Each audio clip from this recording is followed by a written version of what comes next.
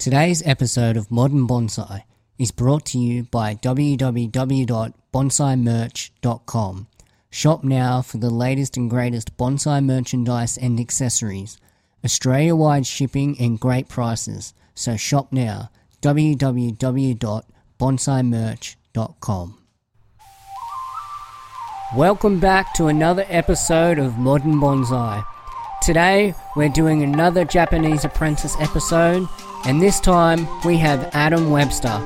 Adam is currently in his 4th year apprenticeship in Japan, and he shares with us some of his greatest knowledge that he's learned since he's been there, and tells us some of his stories about how he became an apprentice in Japan and his path to that calling. So sit back, relax, and enjoy.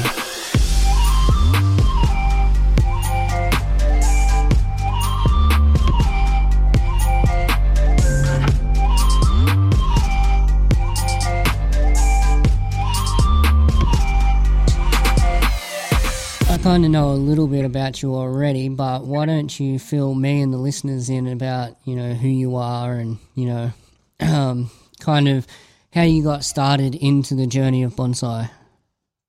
All right. Well, when I was really young, my parents had a bookshelf, and on that bookshelf was the little thin Sunset bonsai book. And so from that time, I must have been 7 years old or something. I'd look at that book all the time, and I was amazed at what I was seeing on these pages, and I was always taken by, the mystery of this art, and so I kind of, that was my introduction to what bonsai, was or is, and I suppose, I was interested in it, but I never did anything about it, for a long, long time. And then when I was, must have been 20-ish, it was my girlfriend's birthday, and I was looking around and I couldn't find anything for her, and I was just in a nursery for some reason, and they had bonsai, and I bought her a bonsai. It was a little cryptomeria, and I bought it for her, and she was like, "Yeah, thanks." And we had that sitting in the backyard, but I started caring for it and started watering it and looking at it every day, and just absolutely fell in love with this thing, and then started doing research, and then of course I went and bought another tree, and another, and eventually I had this lineup in the backyard of maybe 5 or 6 trees, and it wasn't long before I found the Albury Wodonga Bonsai Society, and thought I'd go down and have a look and see if there are people there that know something about this mysterious world of bonsai. So went in and I was welcomed with open arms. I was easily the youngest person there, but the people in that old shed down at the Albury showgrounds, welcomed me so warmly. Said, "Come in," and I took in, I think it was a paper bark that I'd got at Garden World in Melbourne, and they took one look at it, and it was just a stump that was cut flat. It was a straight stump that was cut flat, and they said, "Look, my first lesson there was bonsai needs to have taper," and they just pulled out the machinery, and they said, "Let's grind this thing down. Let's grind the stump to a side branch and put some taper in it." So we did that, and we chose some branches and boom, the technical side of bonsai was introduced to me there. Thinking about design and how we can put movement and shape and taper into a tree, all done right there on that first day at the club. And so eventually I became a member, and started working together with the members there on trees, taking trees that I had down there and getting new trees and talking bonsai. And then I moved to Japan, and that was way back 21 years ago. Oh wow! So you've been there a while. Well, the story continues. So I got to Japan, and I went to Omiya while I was here. I came here to live and work back then. I went to Omiya. That was one of the first things I did, and looked at all the nurseries there, was amazed, and then came back to where I was living, and unfortunately, I never did anything towards my bonsai passion in that first time that I was in Japan. But at that time, 20 years ago, the internet wasn't what it is now. And to find information, I didn't even know that, you could become a deshi, like an apprentice. I couldn't speak the language at all. So I had no idea of how to find any kind of clubs or, enthusiasts. And now looking back at that time, that's my greatest. What do I say? The thing that I really wish I had have done. Got into it then when I was young and was here the first time. But no, 7 years I was here in Japan at that time, and I didn't do anything except visit a few nurseries, see some trees on the street as I was walking around or driving along, and appreciating them, of course, knowing that they're beautiful things and amazing things and take a lot of work and years and all of that, but I didn't do any learning, any training then. After 7 years, I came back to Australia, and the funny thing is that I got a job as a photographer as soon as I got back, and next to the depot where I was working, there was a building with these old junipers in the car park, surrounding the car park, and this building was about to be demolished. And I took a look at them and I thought, geez, they would make awesome bonsai. So I got in contact with the owners. I said, is this car park being demolished? They said, yeah. I said, can I take the junipers? They said, sure. So I spent the next month or so digging junipers from around that car park, and boom, I was back in. It got me back into bonsai massively. I was in my garage every night, working on these trees, had them all around the yard. And then, that was in Geelong, and then became part of the Geelong Society. Of course, started collecting more and more trees, and then got onto Oz Bonsai, where, and by this stage, 10 years later, the internet had grown. There were forums, it was opening up.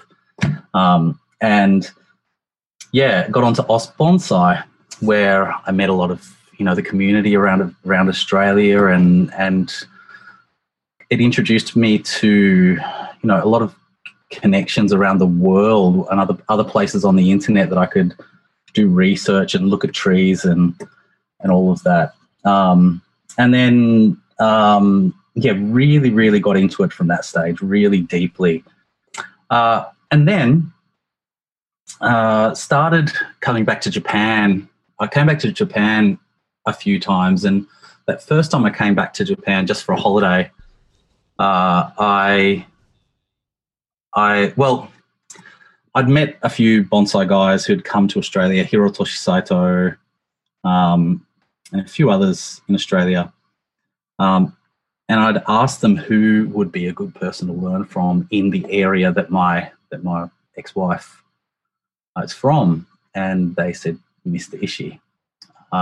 And so I went to Mr. Ishii's nursery. It's called Yukien, and I just walked in the door one day, and I said, I'm from Australia and I want to learn bonsai. And he said, I'll teach you everything that I know. And so from that stage, I started coming back to Japan for a month at a time and learning, working together with Mr. Ishii and his son, who's also a professional. And then eventually, Mr. Ishii said to me, if you move back to Japan, I'll invite you to be my apprentice. And at that stage, we were talking about and thinking about returning to Japan to live, and that kind of sealed the deal. We just said, yep, let's do it. So packed up, sold everything, came back to Japan, and basically in the first week that I was back, set up a house, and I was in the nursery from there on until now. Yeah, so it's been quite a journey. It's kind of a different story to most, but I want to just go back a little bit to where you said that, you know, you went to your first bonsai club, and what caught my attention there is when people are first starting out in bonsai, you know, like you said that, you know, you bought your girlfriend the Cryptomeria, and then, you know, you started watering it and looking after it and things like that, and then you bought a few more trees. Yeah. You know, that innocence of, you know, I think I spoke to Sean about this, the innocence of how much love you had for those trees, even though they were most likely, you know, just big box bonsai trees, you know, basically sticks in a pot. Yeah. But I think the part where you really got lucky is you said that you'd gone to that club, and on your first time there when you'd taken the paper bark, the technical aspect really kicked in, because as, you know, everyone does when they start off in bonsai, they have that one aha moment that really kicks them over that line from just being a beginner and actually moving forward into bonsai. And for you, that sounds like it was grinding that stump down to get the taper, and then realizing from there that bonsai is so much more than just a tree in a pot. It's a lot of work, and it's a lot of technique, a lot of proper technique at the right time. So, I mean, I think for you, that was fantastic being able to go to that club and see firsthand that kind of technique on display. Yeah, absolutely. Yeah, I think there were two things. I think there was that, and I think what was even more important was the positivity, the welcoming that the club gave me. They immediately made me feel like, you know, I'm part of the group. I am welcome to come here, talk to them, ask them anything.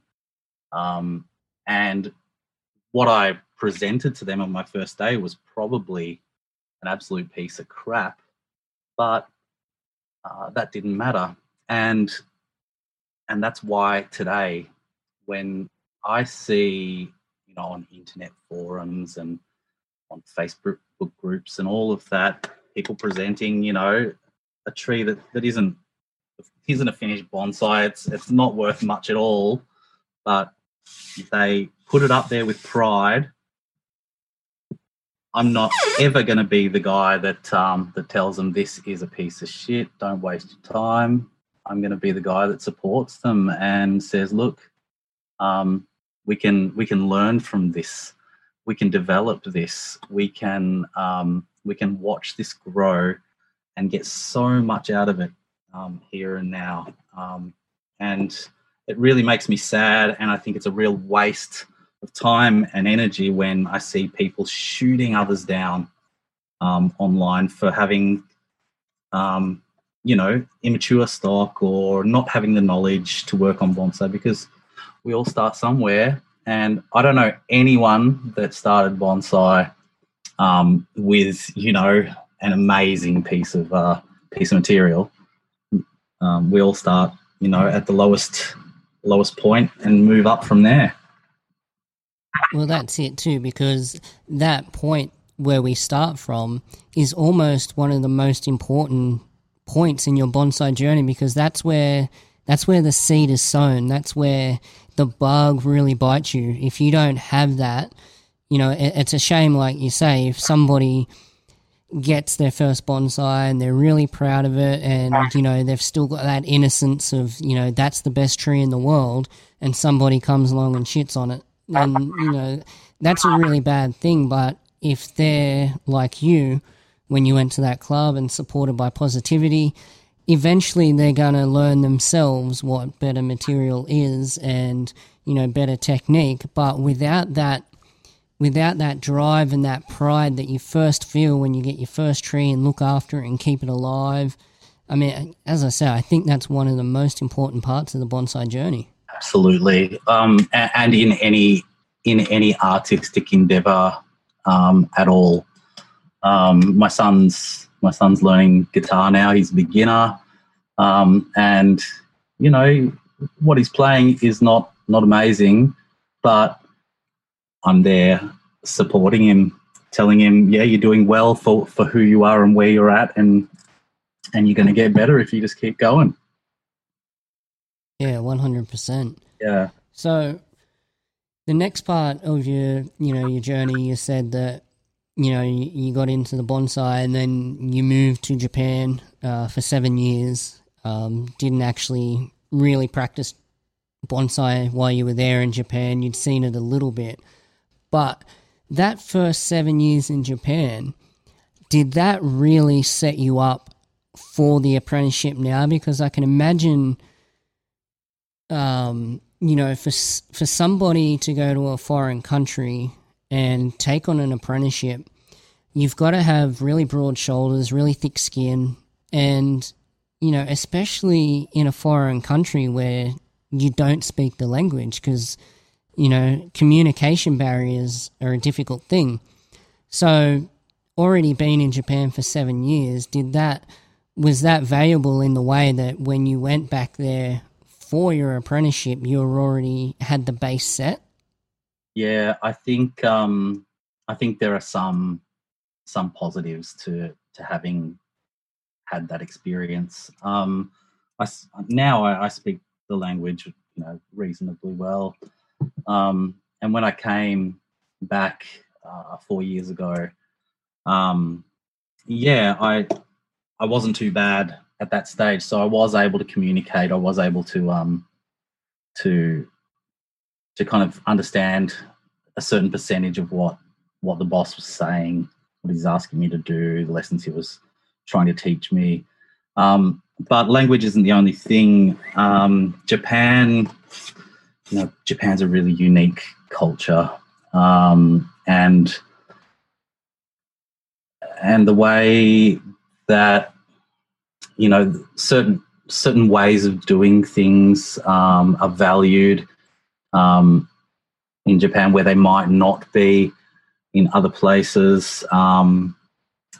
It's really, really, anyone that's lived here and knows Japan will agree with me that it's really difficult to describe exactly what those things are, but there are kind of unspoken ways that you do things here.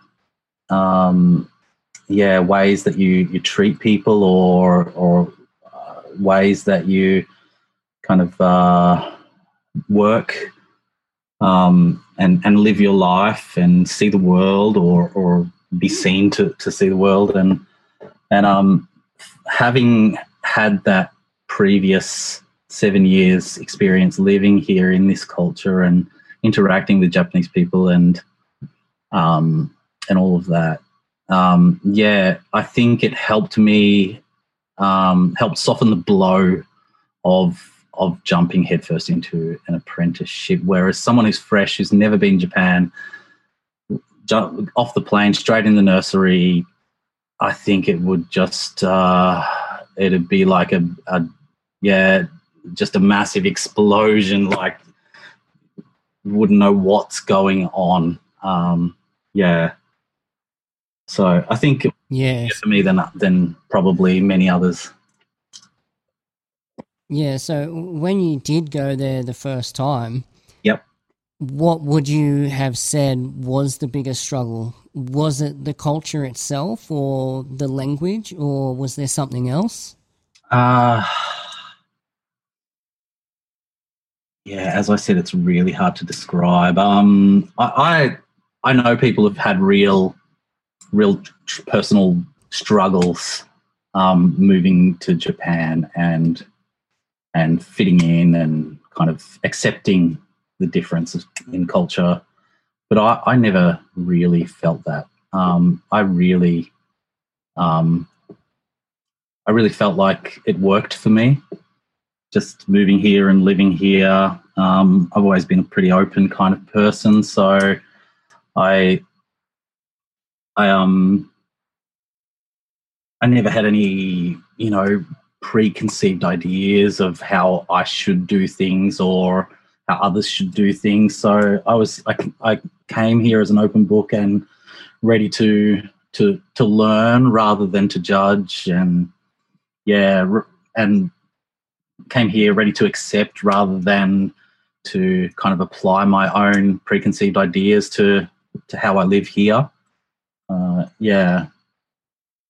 it was. So I fit in pretty well when I got here. I didn't have. I don't feel like I've had any real big troubles or problems emotionally or psychologically or culturally here.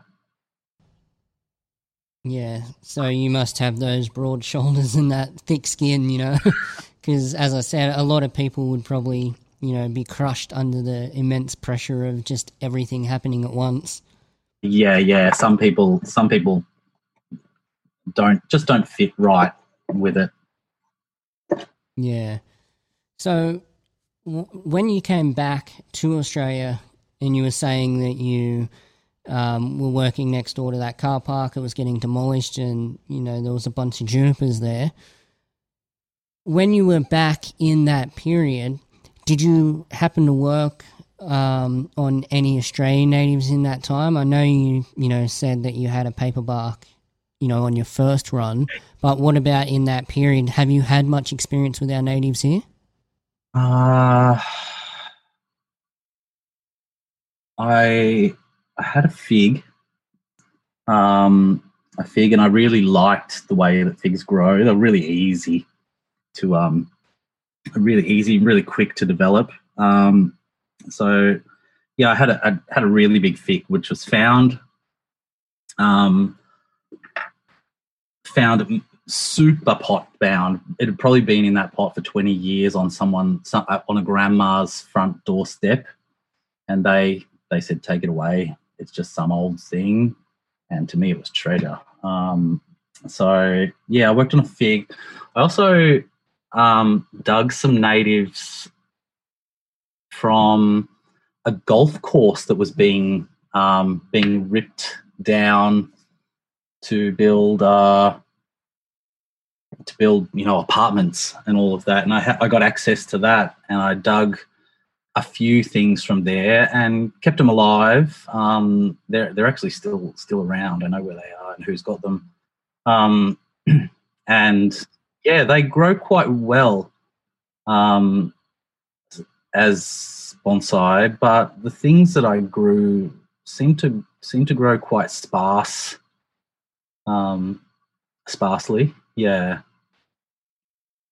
Yeah, well, we're coming a lot further with our natives now here in Australia. I know even today I was surprised. I was doing my rounds around the garden here and I looked at a tea tree that I'd only put wire on it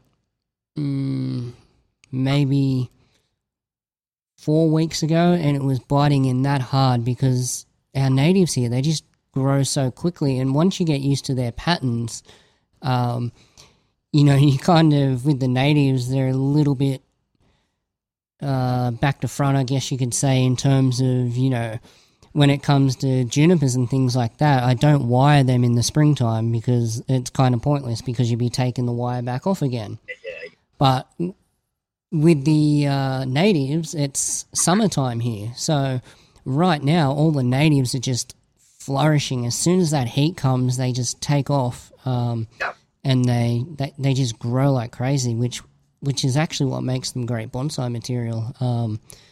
So all the natives that I'm growing here, they're nice and healthy and full, and they're just an absolute pleasure to work with. But I can guarantee I've got nothing here like you'd probably be working with over there. That's for sure. Oh, I've actually got a few natives here.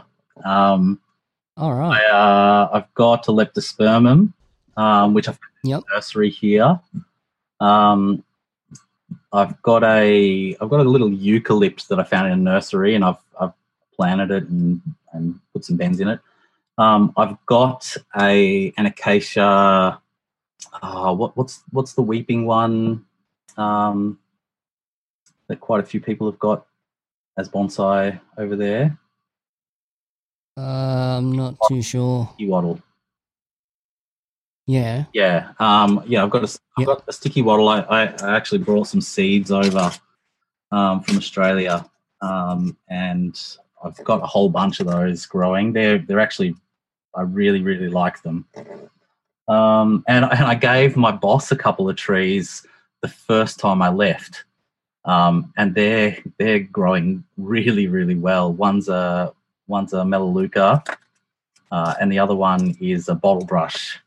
And the Melaleuca seems to really be developing quickly as a bonsai. Yeah, that's crazy, because it'd be interesting to see how the Japanese climate affects those natives, because one of the things that makes them grow really fast here is the really, really warm weather. But I've never been to Japan myself, but what is the heat like there? Because I know that their winters get pretty cold, which would be interesting to see how the natives handle that too. But what about, how warm does it get there? Well, right now it's every night where I live, it's getting to about -2, and and the natives I've also got some casuarinas. They all don't mind, down to at least -3, -4 overnight. The casuarinas change color. Actually, they go red when it gets that cold. All right. The foliage goes really bright red, and then the green comes back when the weather warms up. And the Leptospermum, all the leaves go purple when it gets that cold as well. So that's one thing I've noticed that I never noticed before in Australia. And so, yeah, all of the trees don't mind the cold, and they love the heat. Here, it's tropical in summer. It's humid as hell, 24 hours a day, and it's boiling hot. It's up to 30. It's probably 28 overnight, all night long in the summer, and it's up to like 38 all day long. So it's boiling hot here and super humid. The junipers there would be loving that humidity. Yeah, everything loves the humidity. So when you got to the garden that you're working at now, what did you say the name of the nursery was? It's called Yukien. Yukien. So when you got there, was there any one technique that stood out to you that was like night and day from what we might do here in Australia? I don't think so. not as far as techniques go, but I think as far as I think perspectives are different. Yep. I think that we do all the same techniques. All the pines get the yearly candle cutting and breaking and needle pulling and all of that. The trees get repotted just like they would in Australia, except that I think conifers, Australians seem to be in a bit of a rush to repot them a bit too often. We'll repot our pines probably every 4 years, and I've seen people in Australia repot them every year or every 2 years, and not often leave them as long as we do here. And what I've noticed is that third year in the pot really makes a difference. That third year, the first year, the pines seem to grow, a bit slowish. And the second year they start to get their feet, and third year they're really running, they're really healthy and pumping, in that they've broken down a bit of that soil, and they've locked their roots in. Their roots have extended a little bit in the pot, and they start to really get healthy and really get used to their place in that pot. So I don't like to repot less than at least every 3 years with pines, and with repotting deciduous. I noticed that there's a trend in Australia to bear root every time, and we pretty much never bear root, even deciduous trees. We focus on getting lots of the soil out, but we want to keep quite a few of those. A nice pad, a nice loaf of fine roots in close, which can just kick off when that spring, really comes through. So, it's interesting. It's interesting that you make that point because, as you're saying that, I'm thinking, with the pines, with people repotting conifers too early, if you look at the soil mix that's generally used for that, it should tell you that you're not going to be repotting that tree on a frequent basis because, that's why there is that pumice and lava rock in there to stop, with the akadama, it breaks down quite quickly. And if the tree was in just straight akadama, then the soil would become quite anaerobic, but the pumice and the lava rock kind of stops that from happening and allows you to keep the tree in the pot for a longer time. Yeah. And it's funny when you say with the deciduous about people bare rooting.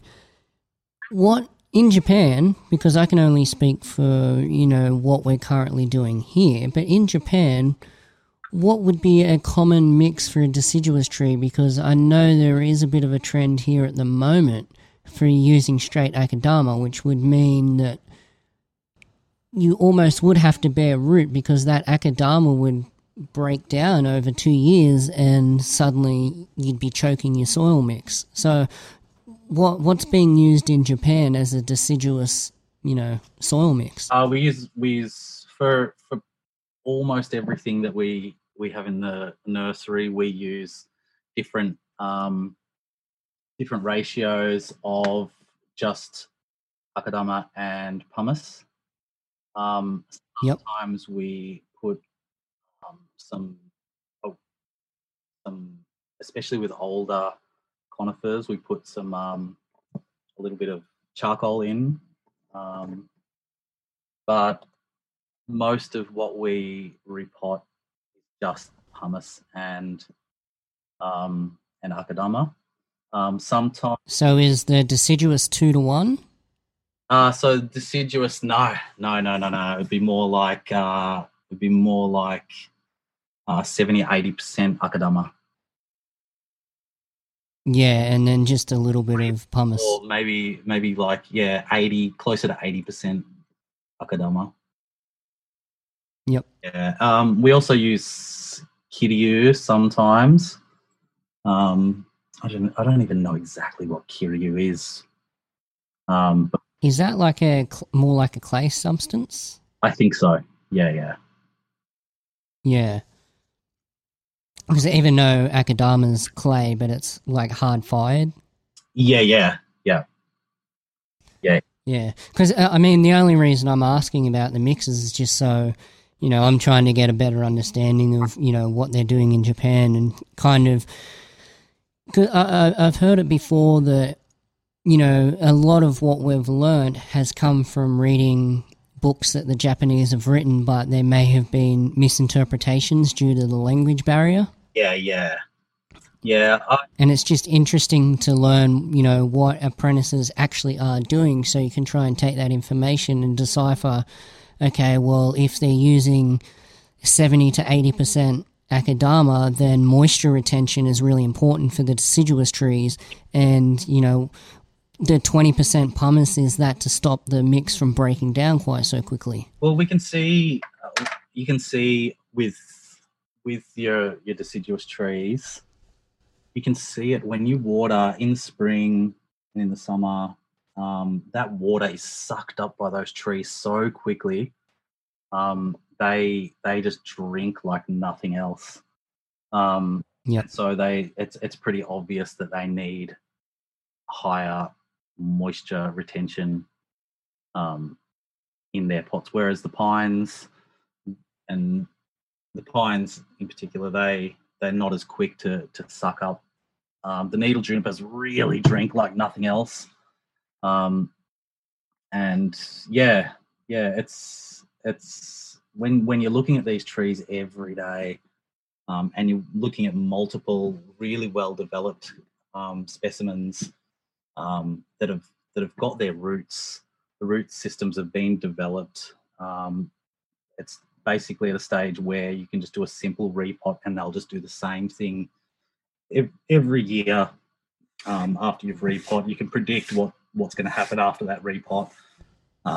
Then you start seeing patterns. You start seeing how those root systems react to certain soil types or certain environmental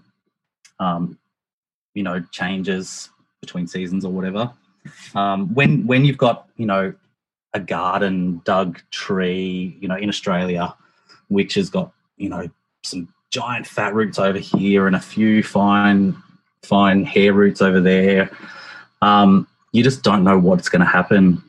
You don't know where roots going to grow. You don't know if it's going to shoot out millions of hair roots or if it's going to shoot just a bunch of hair roots off of one big fat root somewhere. So you can't predict. You can't see these patterns happening if you're digging only out of people's gardens every year. But yeah, that's one benefit of being here in Japan. You see trees whose root systems have been developed over long periods of time at consistently. Yeah, I think you've just kind of hit the nail on the head in the fact that a lot of people that I've spoke to so far that have been to Japan, I've always asked them the question that do you think Japanese apprenticeship is still something that's worthwhile? And I think what you've just said about being in the garden and being able to see those trees on a day-to-day basis, that is probably the number one thing, is being around so many trees of the same species, seeing some that are acting one way, some that are acting another, getting to be in that environment and really soak up that experience of what the trees are doing, and having all them around you. Because if you're just say you're just a general enthusiast, or maybe you work at a small nursery, you don't have that experience of having a section that's got 20, 30 maples, and you get to see how they're all reacting, if they're acting the same, differently, what's making that happen. And then you've got 20, 30 junipers, pines, azaleas, all that kind of thing. Exactly. And not only that, you're also backed up by generations of masters, of professionals who have done the same thing and seen the same thing.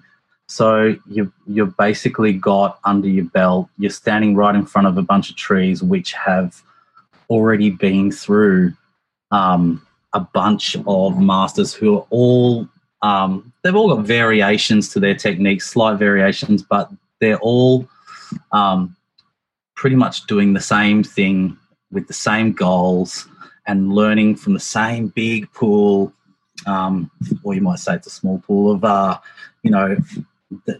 this pool has kind of been evaporated down into, a set of standard techniques over, 100 years. So that's the real benefit of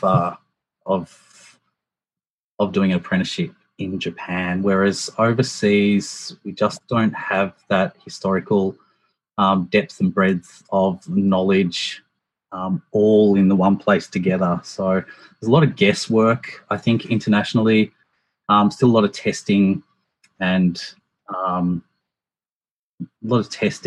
of watching, listening, learning and by yourself in your own backyard, whereas the knowledge here has been shared around on a professional level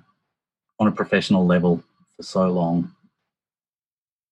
Yeah, that's the crazy thing about bonsai, isn't it? That it's one of those hobbies, one of those arts, and one of those things that you practice where the knowledge just never ends. If you ever stop learning bonsai, you've stopped doing bonsai. Yeah, that's right. And if ever you think you've learned it all, I think you're in a pretty dangerous position there because even, I mean, my boss, he's been working professionally in the industry for a very long time, more than 40 years, and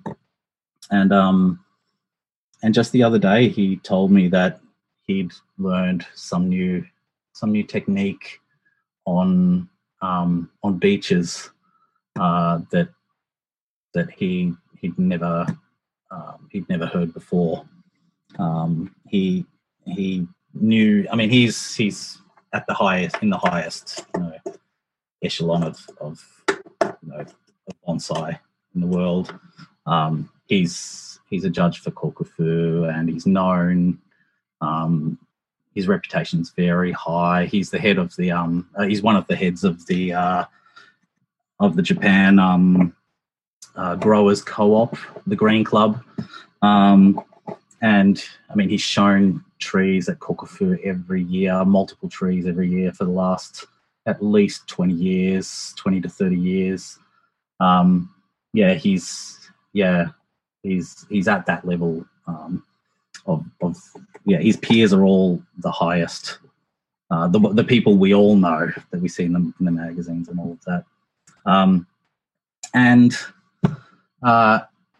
still he's learning new things, and he doesn't see himself as knowing everything. He still knows that there are gaps, there are things that we can all learn. There's still knowledge that hasn't been discovered and found yet, or there are people doing things who never thought to share it around, or there's still people testing. So it just goes to show that even at that very highest level, we can always add extra notches to our belt. Yeah, 100%.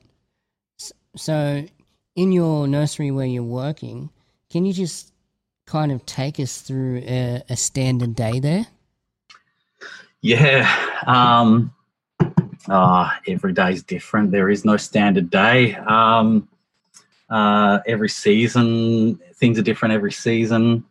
But I usually get in around. So I'm there. My situation is very unique. as an apprentice.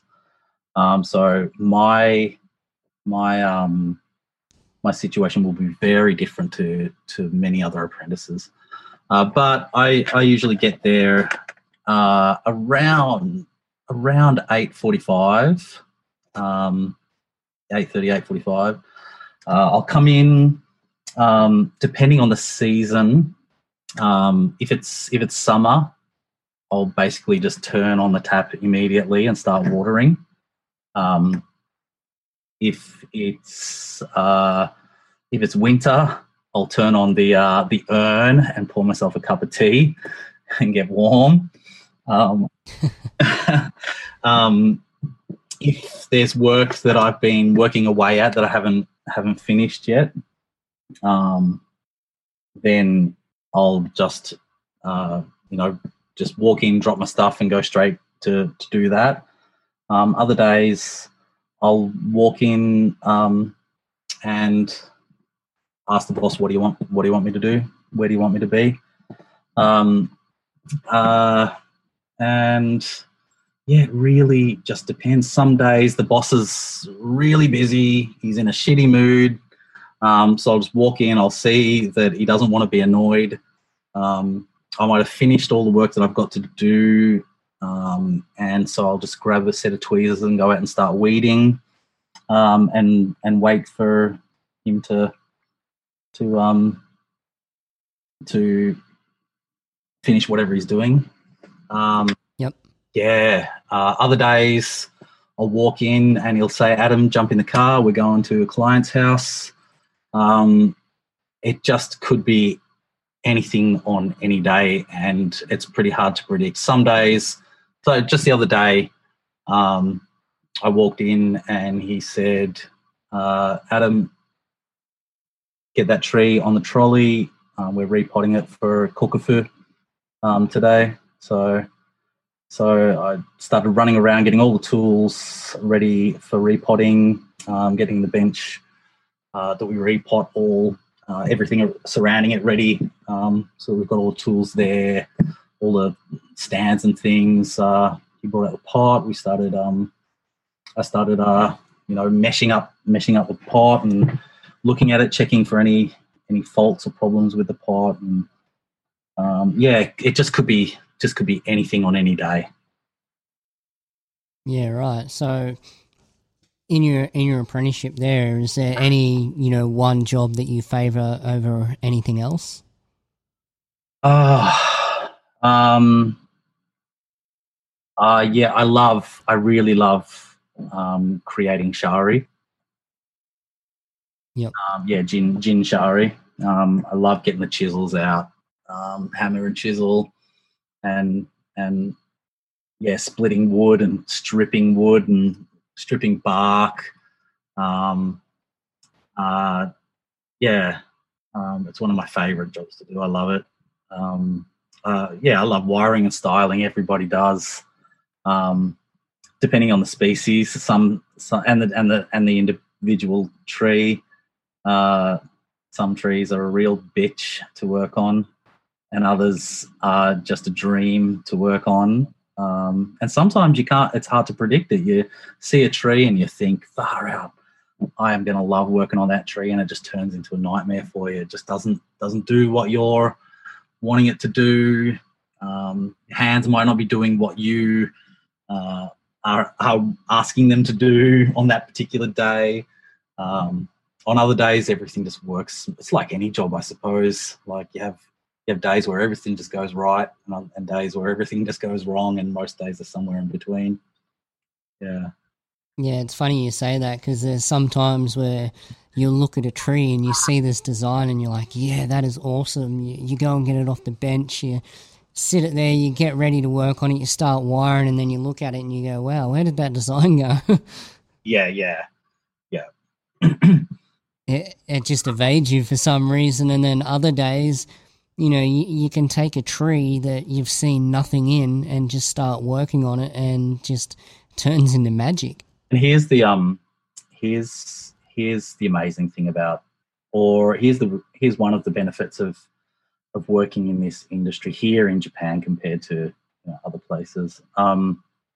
I mean, my boss, he's a real artist, and he can just see design and balance and flow from a mile away from a tree. He'll see a tree from the other side of the yard and know what's going to work on it. He'll know where the front's going to be. Even if he's looking at it from the back of the tree, he'll know, the front's around the other side to the left slightly.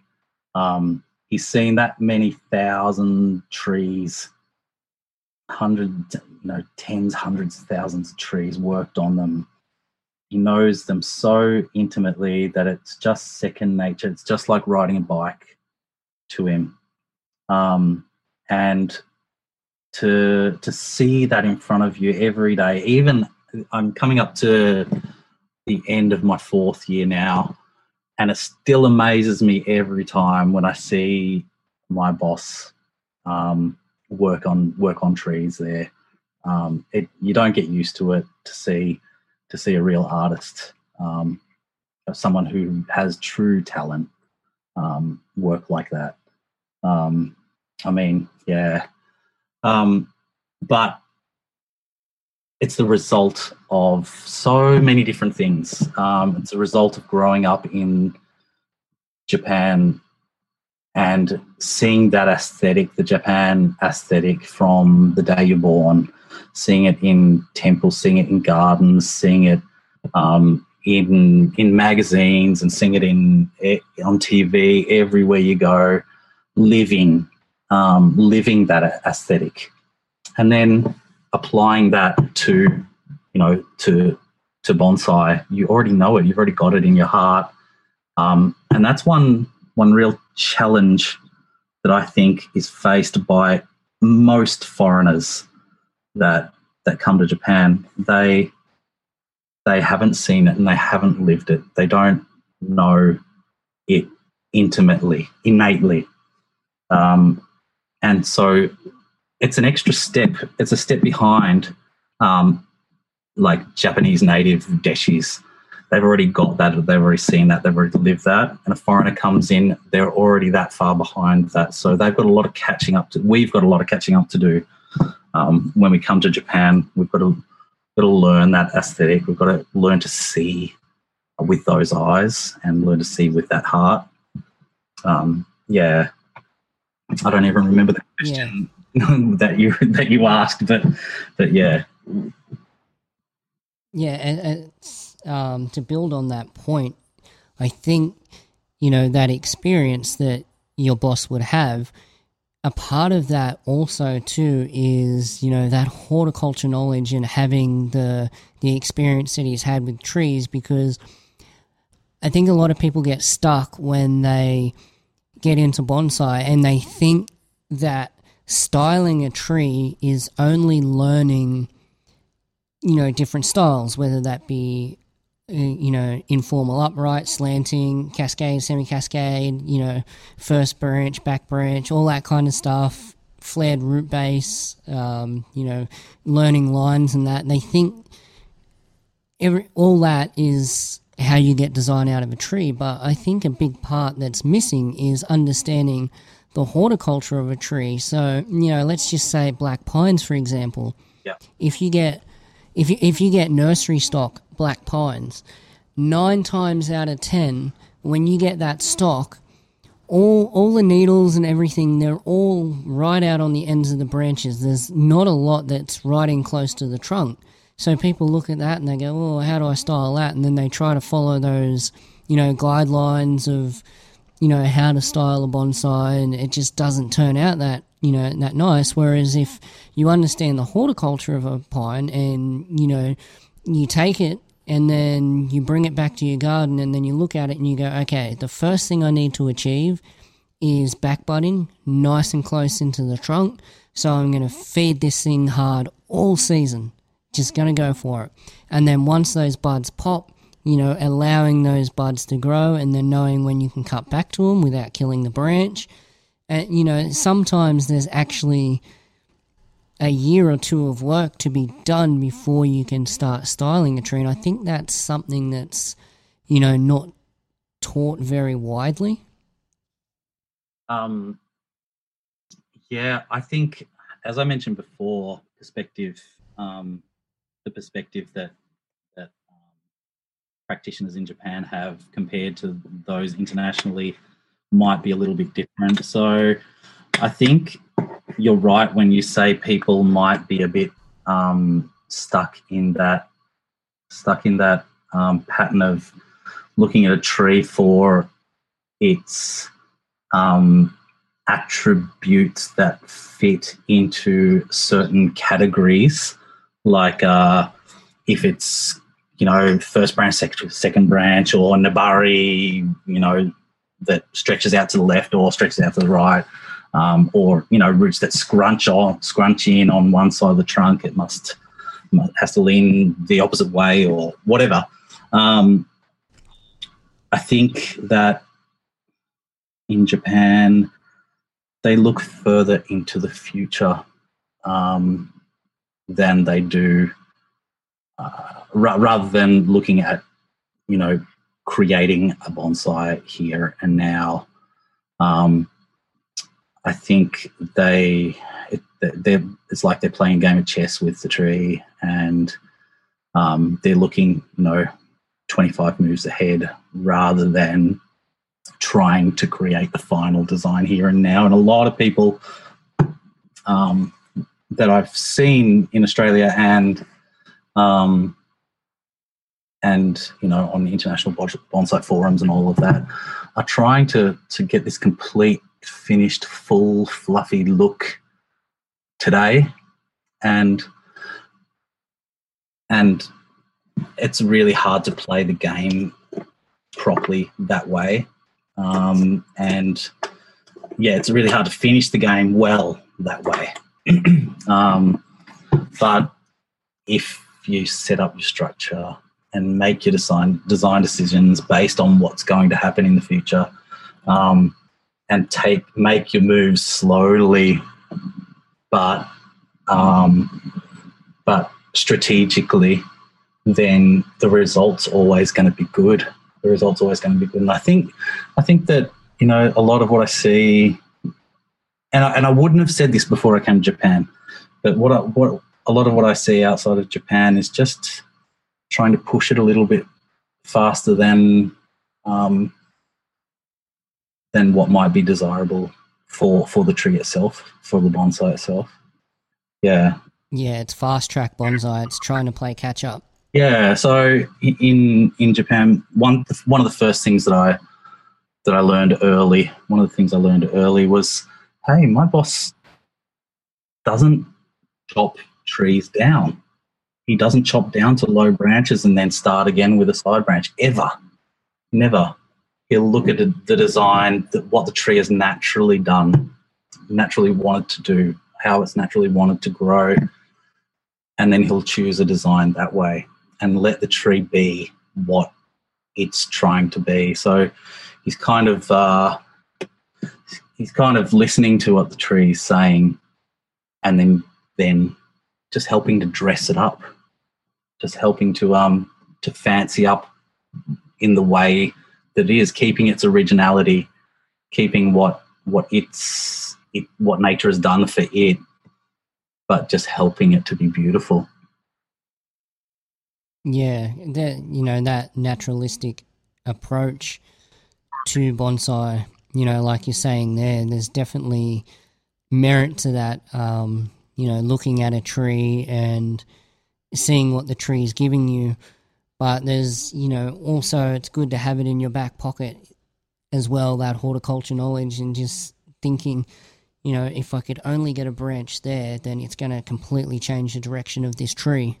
I know that here I've got a tea tree, and the first branch on it, it's always bugged me that the foliage is just so far out, and I'd like it to be in tighter. Yeah.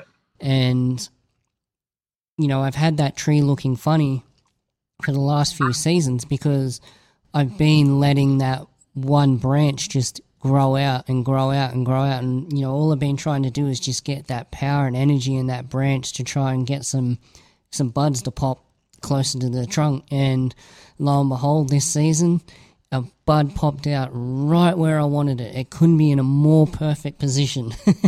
So, once that bud grows out, I can actually start, designing that perfect tree that I had in mind. Yeah, yeah.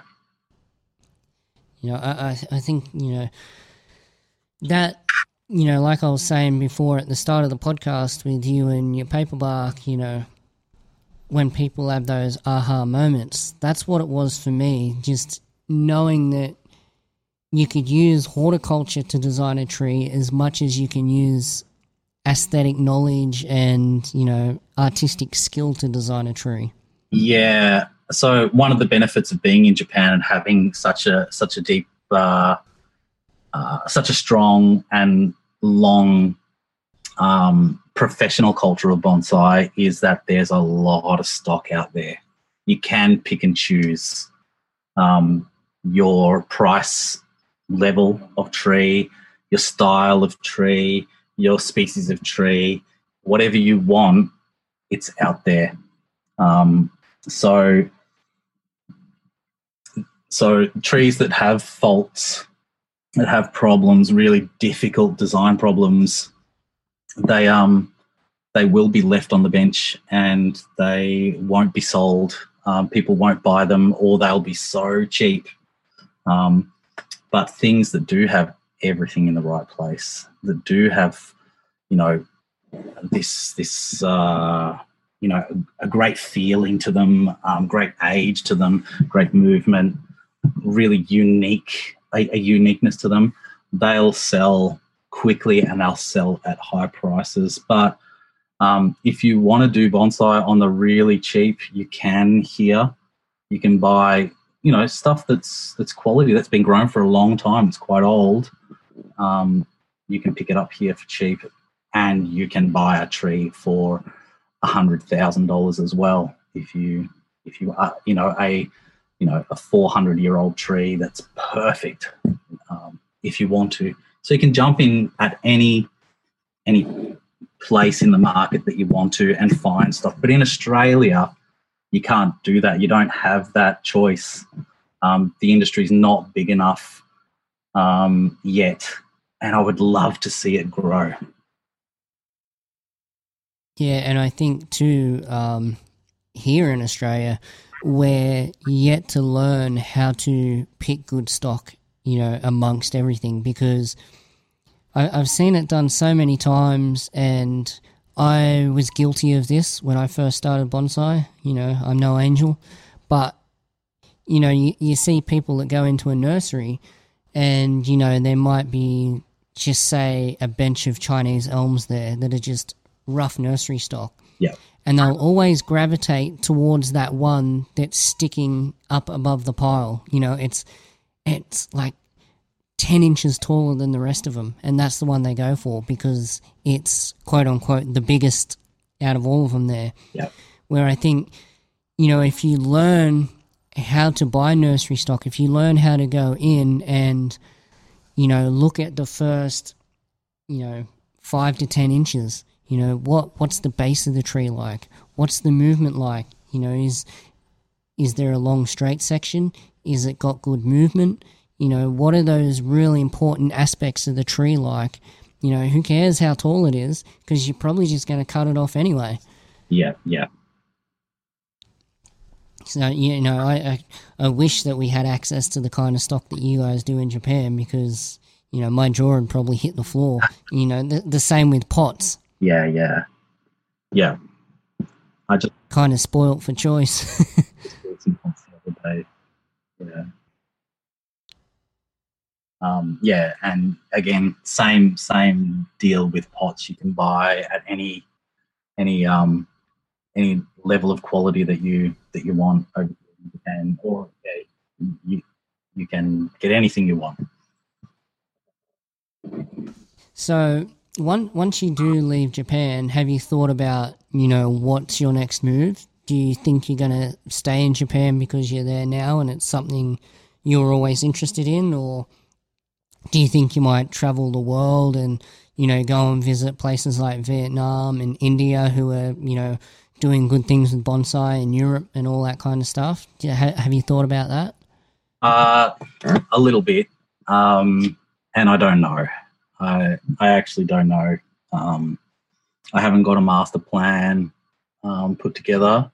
One thing that I would love to do is make a contribution somehow to Australian bonsai, to the level of knowledge. I want to help people learn to create great bonsai, to help raise the level of awareness of what bonsai is, what good bonsai is in Australia, set people on the right path from the beginning. So I'd like to, I don't know, create some kind of focus groups of people who are just in the beginning of their learning path, and really help take them from the start to the end. Well, there is no end, but, to help them become, good bonsai practitioners.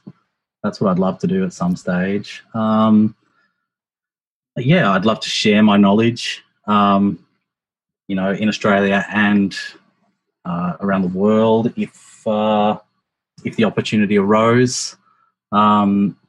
And I'd like to help foster some kind of connection between,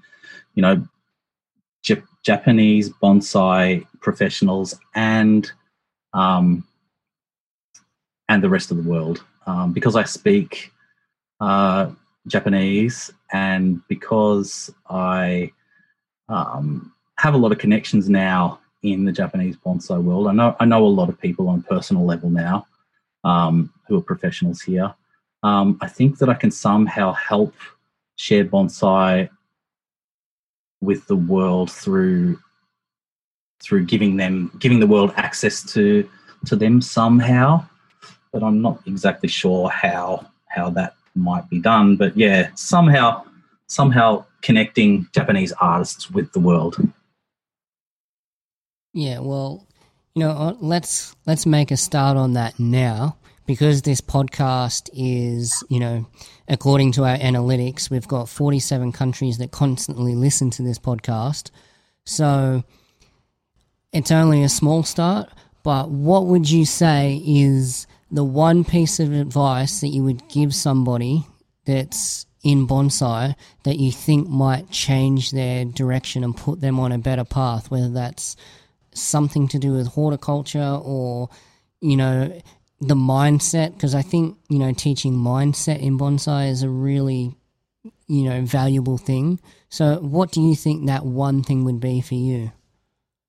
I think that would be bonsai is there's such a wide range of things that we need to create good bonsai, and so it's hard to put it down to one thing. But I think if I were to put it down to a few things, it'd be to look at bonsai, look at the highest quality bonsai. So if you have access to the Kokufu bonsai yearly albums, really look at them, really study the trees, because all of the trees in those books break the rules, but they're all perfect. They're all amazing. And so I think I would say that, look at how trees in nature and trees also in bonsai pots, how they move, how they flow, how they have some kind of energy in them. See if you can identify how that's achieved. And I would also say, learn the aesthetic. Look at the aesthetic of bonsai. So look at the highest quality trees. Don't try to avoid studying hard on trees that are halfway through their design process or a quarter of the way. Look at trees that have been in the pot, designed by the best in the world, and have been in that so-called finished state for a long, long time. They've matured into being what they are, rather than being bent yesterday into what they are. So look at mature trees, how they flow, look at how they move. Learn the design aesthetic of bonsai. Learn what makes a bonsai beautiful, what makes it magical. Learn what makes a bonsai that's right in front of you, makes you dream of some place that you were, years ago under a tree, or up in a tree that you saw in the mountains. Why does that tree? How has this artist created a tree that invokes those feelings? What are the aspects in that tree that does that to us? Because they're the hallmarks of great trees.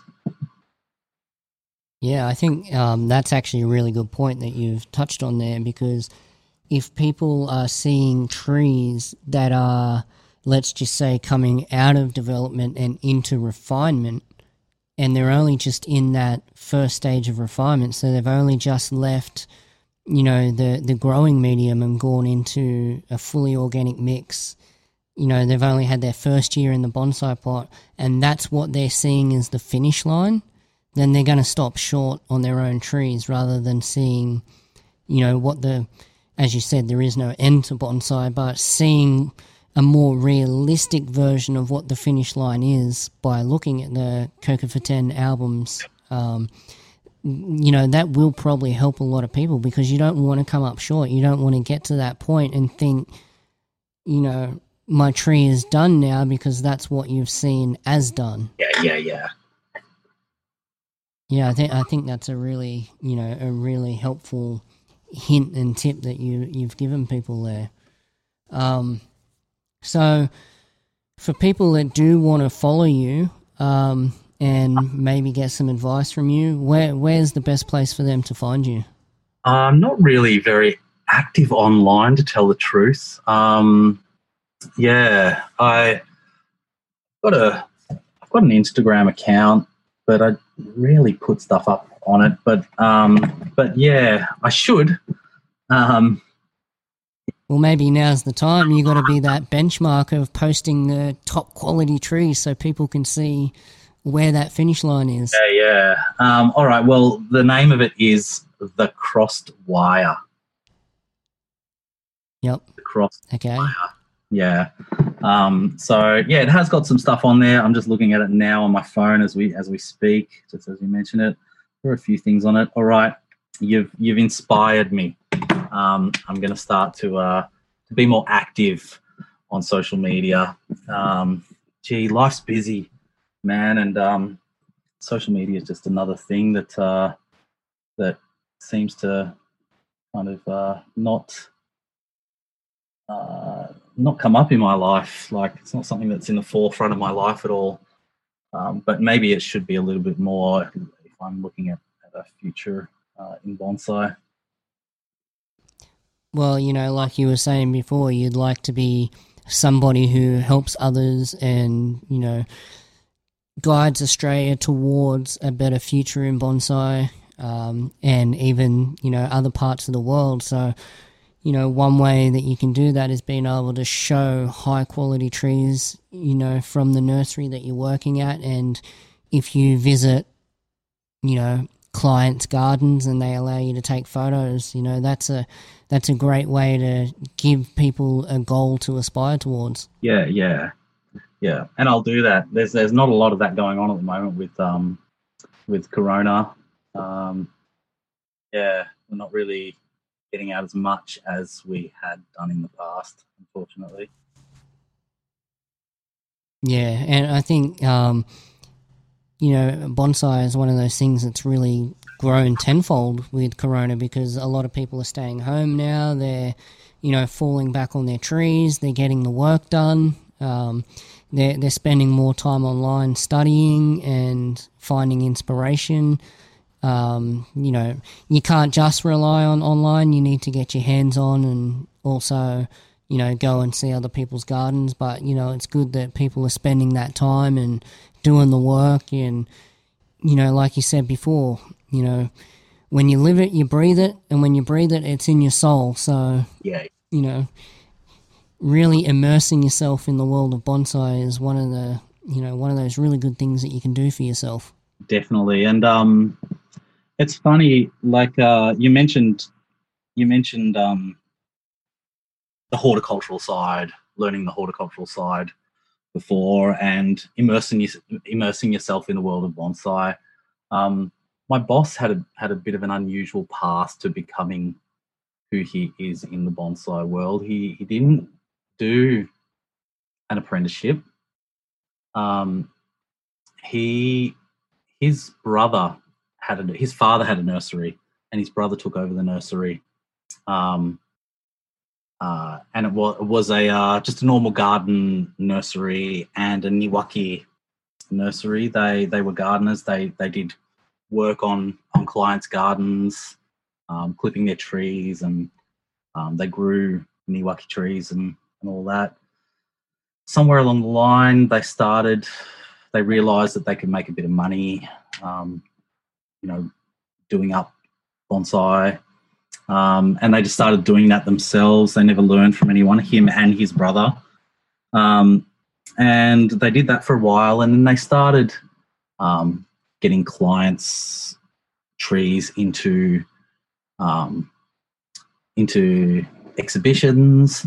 They started traveling down to Tokyo and dealing with the Green Club and all of that. Then they started getting trees into Kokufu, clients' trees, Kokufu trees that are the highest level in the world. They started working on those. Then eventually,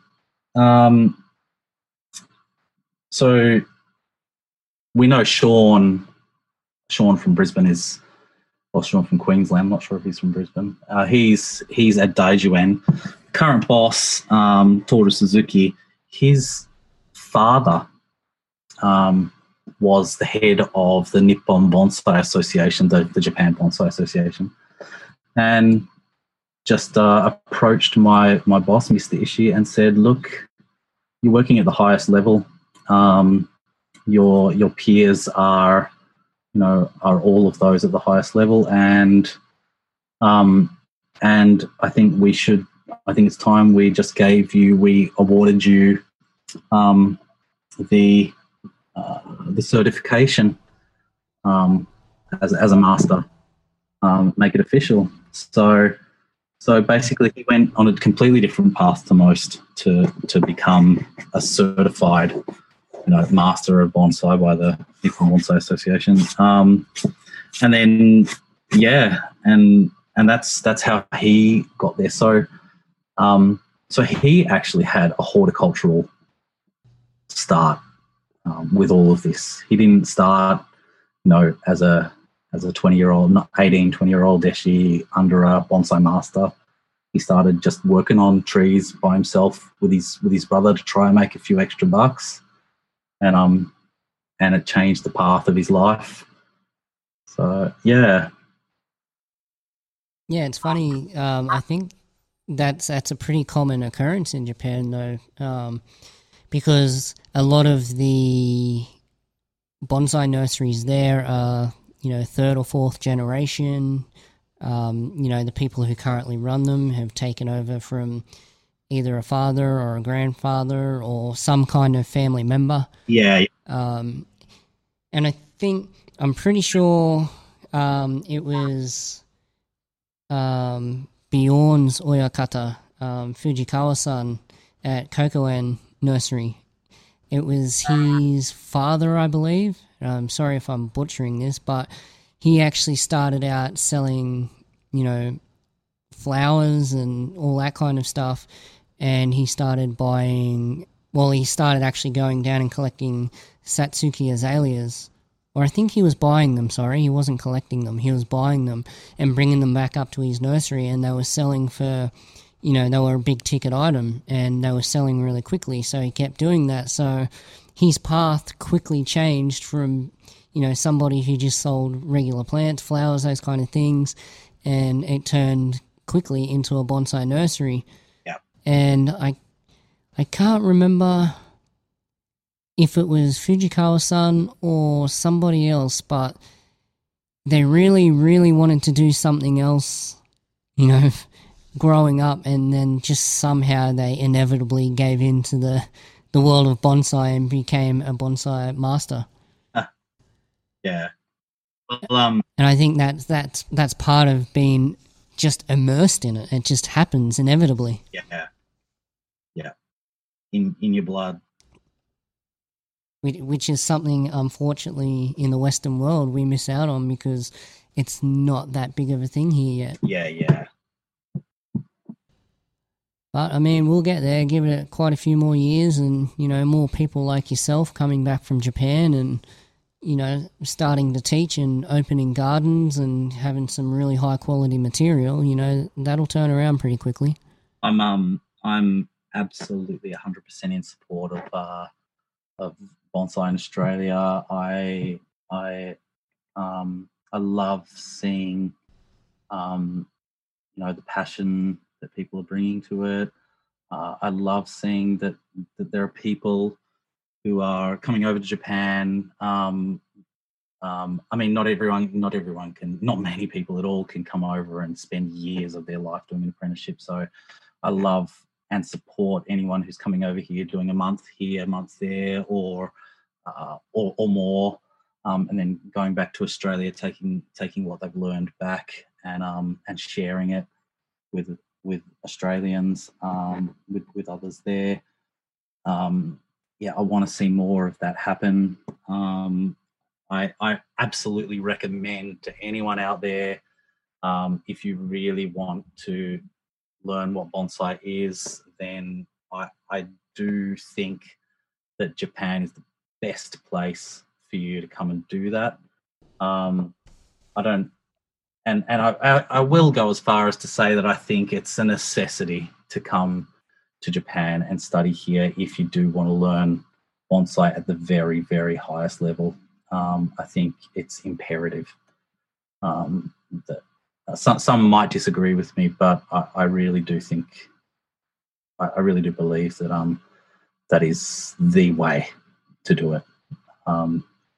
Yeah. Well, on that point, do you have any advice for somebody who's maybe looking at going to Japan to study? Is there any advice that you can give them on how to get into an apprenticeship or the best way to approach that? Yeah, contact me. Yeah, I'm happy to help anybody who's really serious about doing something like that. I can definitely try my best to help. I can ring around and make some inquiries for people to see if anybody is happy to take them on for short or long term. And I can help them with working out what the details of any kind of arrangement that might be made are going to be. I'm absolutely in support of anybody who wants to go as far as to come across to another country and put in, weeks, months, years of their life to forward bonsai in Australia or outside of Japan. So yeah, feel free to send me a message online, or find me. You'll be able to find me online, I'm sure. And send me a message. I'll help you out. They can find you on that Instagram account. Crossed Wires. Yes.